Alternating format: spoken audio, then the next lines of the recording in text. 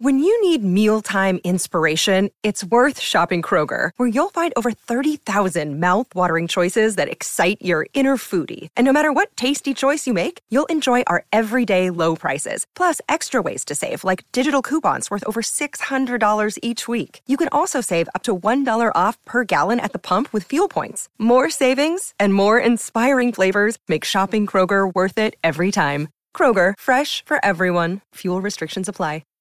And now, back to Hail Varsity Radio. Thanks for hanging out. We'll talk Waste Management Open, Mike Schuhart, Wilderness Ridge Golf. About 20 minutes, 15 minutes away. We say hi to Mike Babcock from HailVarsity.com and a magazine at MD Babs on Twitter. Babbers, sometime you're going to have to show us your collection of Grateful Dead figurines. And I sent you that tweet of Bill Walton getting his party on in his Grateful Dead shed. Do you have a Dead shed out back? No, I don't. I've only got a couple of Jerry Garcia figures. They're pretty old, actually. No, those are sweet, though. I mean, the Walton, he was ready to go, man, getting ready for the Conference of Champions coverage, of course, this weekend. But can I just say, a Dead shed sounds way too Silence of the Lambs for me. No. I mean, if you're going to go anywhere weird, you got to go Dexter. He had a shed at one point, okay. I think in season 3. Sure. But no, Dead Shed, I mean, it's a place you can go play your music and relax. Do your thing. So, Babbers, we're talking football here, returning production. We were focusing on one of our favorite topics, the offensive line.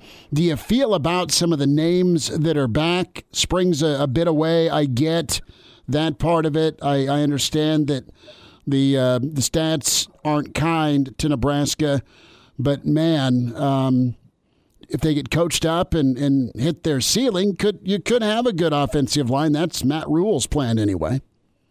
Yeah, well, as you guys indicated, emphasized, the coach is back, the offensive line coach is back in Riley. I think that's positive. I think they've brought in enough guys. You guys just turned into circles there for a minute, but see, the Dead Shed.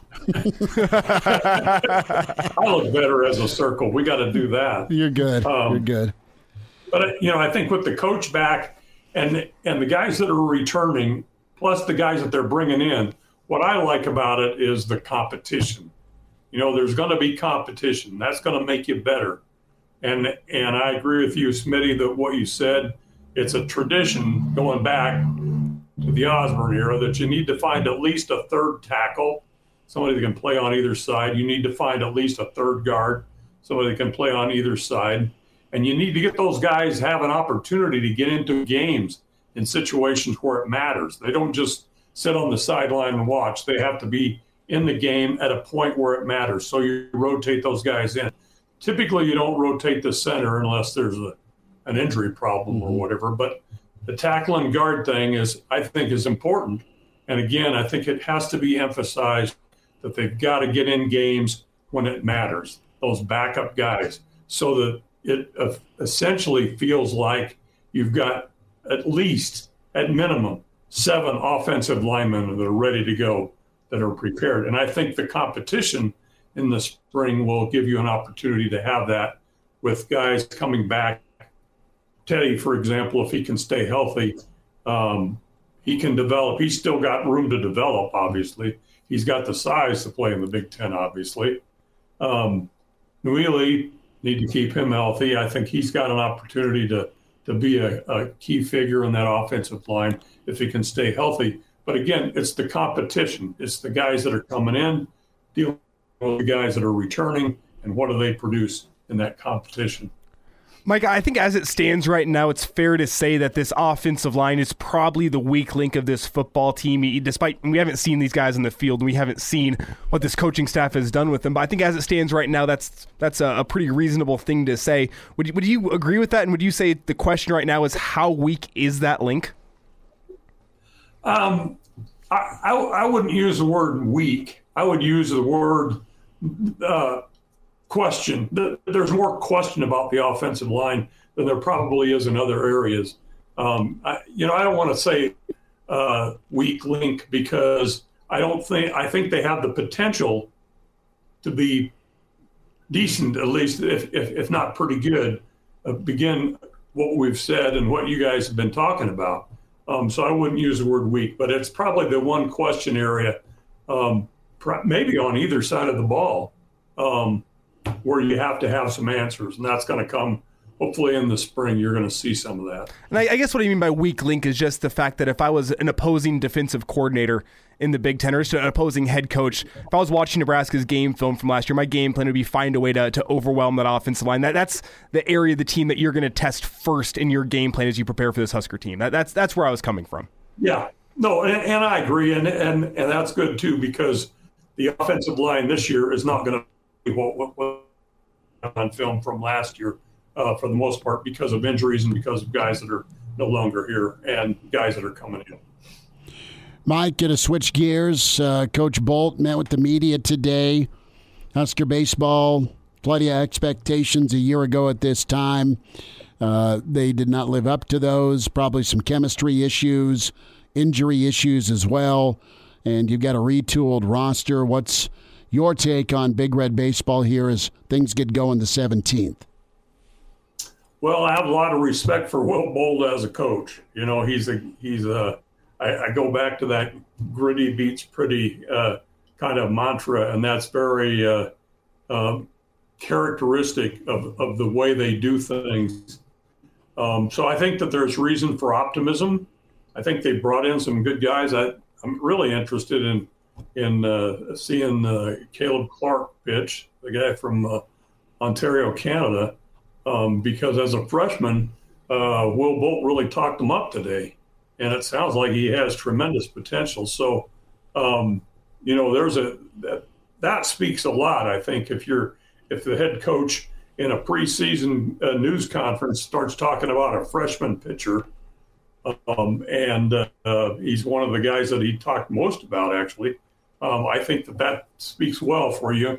You seem to indicate that they've got maybe 3 starters in mind, and they're maybe looking for a fourth. That first series that they play 4 games, he said they had probably 3 pitching spots for starters set up. It's great for a guy like Shea Shanneman to come back and take that attitude of whatever you need me. You know, if you need me as a reliever, that's what I'll do kind of thing. Efrain Cervantes elected a captain. There's a guy that wherever you need me, you know, I'll play in the infield. I'll do whatever it takes. That kind of attitude fits into the Bolt plan, I think. And again, I think there's reason for optimism because of the guys that have come in. If they can fit in with the guys that are coming back, guys like Max Anderson, Griffin Everett, those kind of guys. If you can mesh, that's the thing, I guess. If you've got a lot of new guys, or you got guys that are going to play new roles in the situation, how do they fit? And to me, that's the big question. But I have a lot of respect for Will Bolt and his staff, what they're going to do and what they're going to demand of players. And I think the players will respond to that. Mike Babcock's with us here at Hail Varsity Radio. And Mike, as you watch the first few weekends of the season for Husker baseball, what are you going to be watching for to gauge how good this team can be as the year goes on? I think that starting pitching thing is big. If you can do that, and again, health. You know, a guy like Kyle Perry, you know, can he stay healthy? That's the thing for me. It's probably the thing for anybody that looking at pretty much at any team is what does your pitching looks like? You know, do you have a couple 3 starters that you can count on, and do you have guys that can come in from the bullpen and get the job done when necessary? And I think Nebraska has the pieces. If they can fit that together, I think that they're in a pretty good position there. And, you know, believe. You know, you got to believe in yourself. That's the thing. Babbers, who's going to be the Tominaga tonight against Michigan? Who's going to give Fred some career-high numbers? And you can say Kisei. Yeah, he's not off the board. I was going to say Tominaga in response to your question, who's going to be the Tominaga?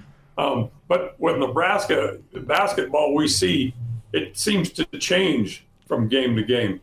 You know, one of the players that Sam Hoiberg has really stepped up, I think. Mm-hmm. I mean, he is very aggressive. Defensively, he really hustles. He works hard on defense. He moves. And when Nebraska moves the ball a little bit, I think that's offensively, I think that's when they're most effective. And, Tominaga, I'd like to see him follow up with something. You guys also mentioned C.J. Wilcher earlier. Early in the season, C.J. would take a three-point shot, and you felt pretty good about the situation. And then he's gone through a slump here. He really hasn't played to the same level that he did early in the season. I think at some point he could have a breakout. Game because he has the talent, the ability to do it, but he just hasn't been getting it done here lately to the degree to the standard that he set. His season high, I think, is 18 against Indiana, but you were always 11 to 13 down, right? Or you'd maybe push it to under 10, but you really never got over the hump there. But, it's just kind of a mixed bag with Nebraska. I don't think Michigan's invincible by any means. They're just kind of sleepwalking. 1 minute they're really good on a given night against a big name opponent, and sometimes they're just out to lunch. But talent wise, they have enough talent to drill most teams in the league. They just haven't put it together. Babber's got about 90 seconds here. Let's talk Super Bowl 57. And what are you looking forward to? Are you going to be breaking out a Sioux jersey? No, I'm going to be impartial. I'm not going to root for one side or the other. I'm just going to look for a good game. I hope it's a competitive game. I think that has the potential to be that because I think these are probably the two teams that belong in this game.